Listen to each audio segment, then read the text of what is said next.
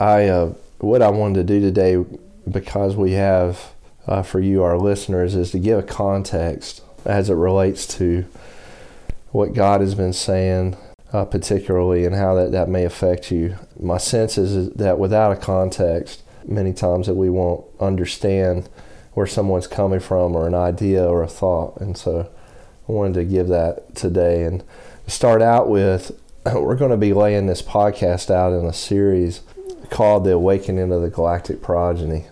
And that's a phrase that was given to me back in 2009, an experience I had with the Lord. Before I get into defining what this awakening is and how it affects you, the ones who are the remnant, who are called the heavenly sons of God, I wanted to tell a little bit of my testimony today and explain where that comes from. My wife, Kara, and myself, we're living in Pensacola, Florida. We were a part of the Brownsville Revival experience, and I was actually down there because I've been assigned by the Air Force to fly in the F-15 Strike Eagle as a weapons system officer. And I was pretty far along in my training and was coming to the conclusion of that training. I had a very dramatic dream. And today, this dream, because it matters so much about how it's informed our life over the last 15 years that I express what happened in the dream. It's probably pretty early in the morning. I was, I would say, about a month out from winging in my flight syllabus. And I'm not a person that at that point had dreams or visions or anything like that, but I had an experience. And I was in this little church, and I remember distinctly putting the lid down on a white box, and I knew that we were closing up the church. There were people in the room and within the church. It was like one of the little churches that you see that dotted the landscape of American life in the 1800s. Those little one-room churches. And in the dream, I look down and I see probably like some yellow locusts that had been tongue and grooved, and it had warped or seasoned. And I remember distinctly seeing that wood because lint gets in between the cracks of wood as it's on the floor. And I remember looking down and thinking, that's the cleanest floor I've ever seen in my life. Right. And I noticed there was no lint in the cracks. And I thought, and I looked around the room and I noticed this church was completely spotless. To my left was one of those old windows that are about 12 inches off the ground, and they go up and then they make a point at the top. Many of you may know what that looks like. And I went over to the sill of that window and I looked out, and it's the most beautiful green grass outside. And parallel to the church, out of the left window, was a hedgerow of trees, like evergreen trees. It was a really beautiful day, sun's out, clouds are bright blue, and all of a sudden, coming down that hedgerow of trees, I see a man. And I suppose that man was at least 9 feet tall. And he's resolute, and he's looking forward. He's moving perpendicular to my vision, so I see his right shoulder. And the only way I know how to describe my experience next was I was completely terrified. For one, I knew that I needed to protect that church from this man that was coming, and that it was my responsibility as pastor. Now, just remember, I'm flying aircraft, and I'm not a pastor. I don't want to be a pastor. My dad was a pastor, but I have no desire to be one. And in this dream, I am a pastor, and there's a few people left in this little church, and I have no weapons, and so I knew that I was going to have to face him. And so I go out to that one single door that's in the front of those white churches, and I go out down the stairs, and standing there, and this man, he comes around, and I'm definitely not going to lift up my head to look at him. But I decided what I'd do is I'd hit him as hard as I could, and I'd give it all I got.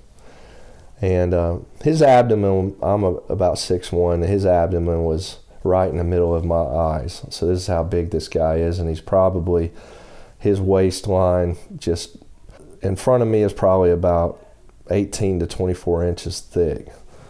He's a big guy. And I hit him left, right, punch as hard as I could until I physically exhausted myself.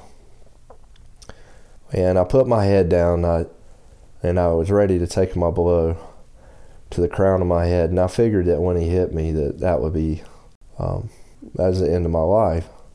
And I can't express how terrorizing that experience was. Needless to say, nothing happened. And I thought, oh man, Dad said you always look a man in his eyes.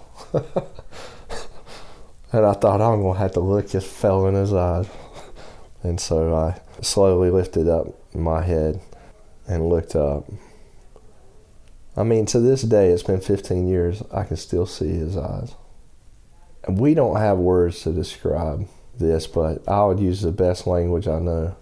It was like diamonds with crystal, with fire. And a love like I've never felt in my life.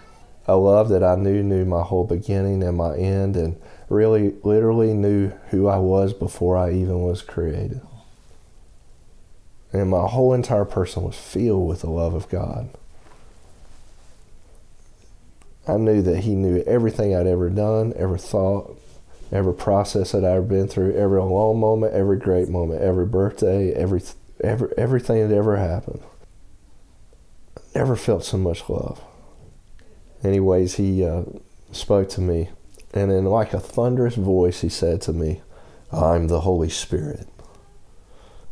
Go forth and show my love. And Tikkun Olam. And I woke up.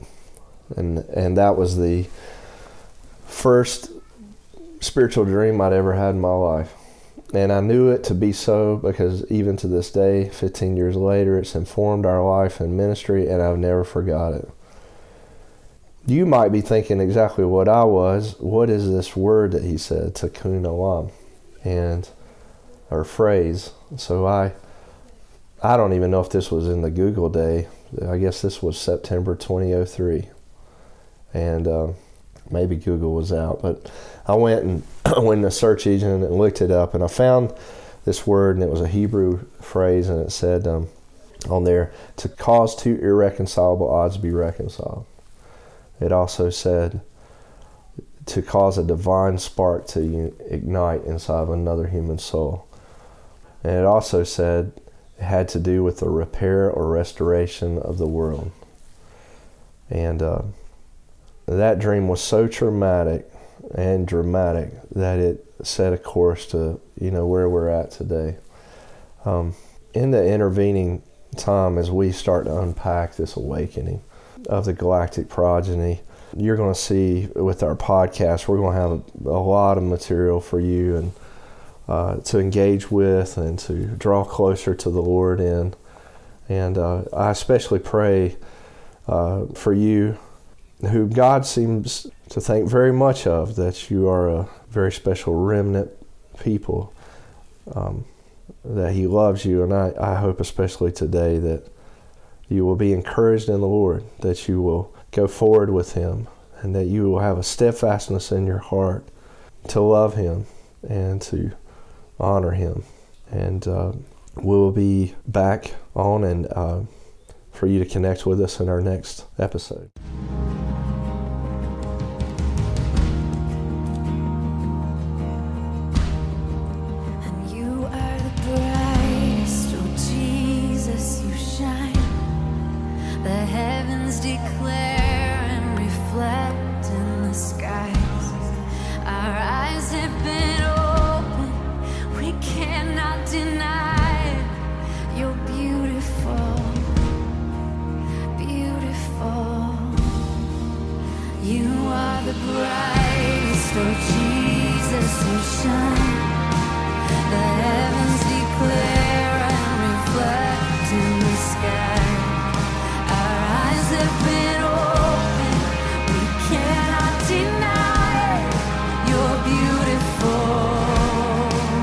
Beautiful.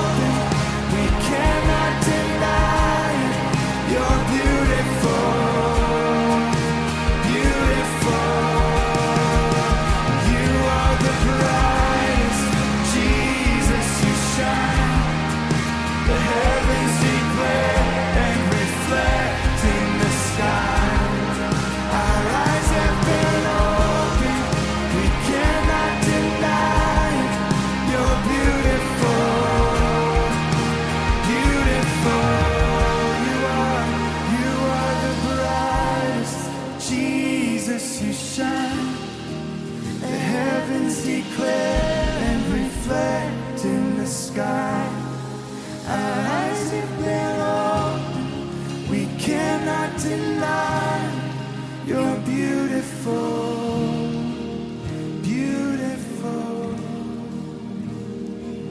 Christ Jesus, you shine. The heavens declare, reflect in the sky. And our eyes have been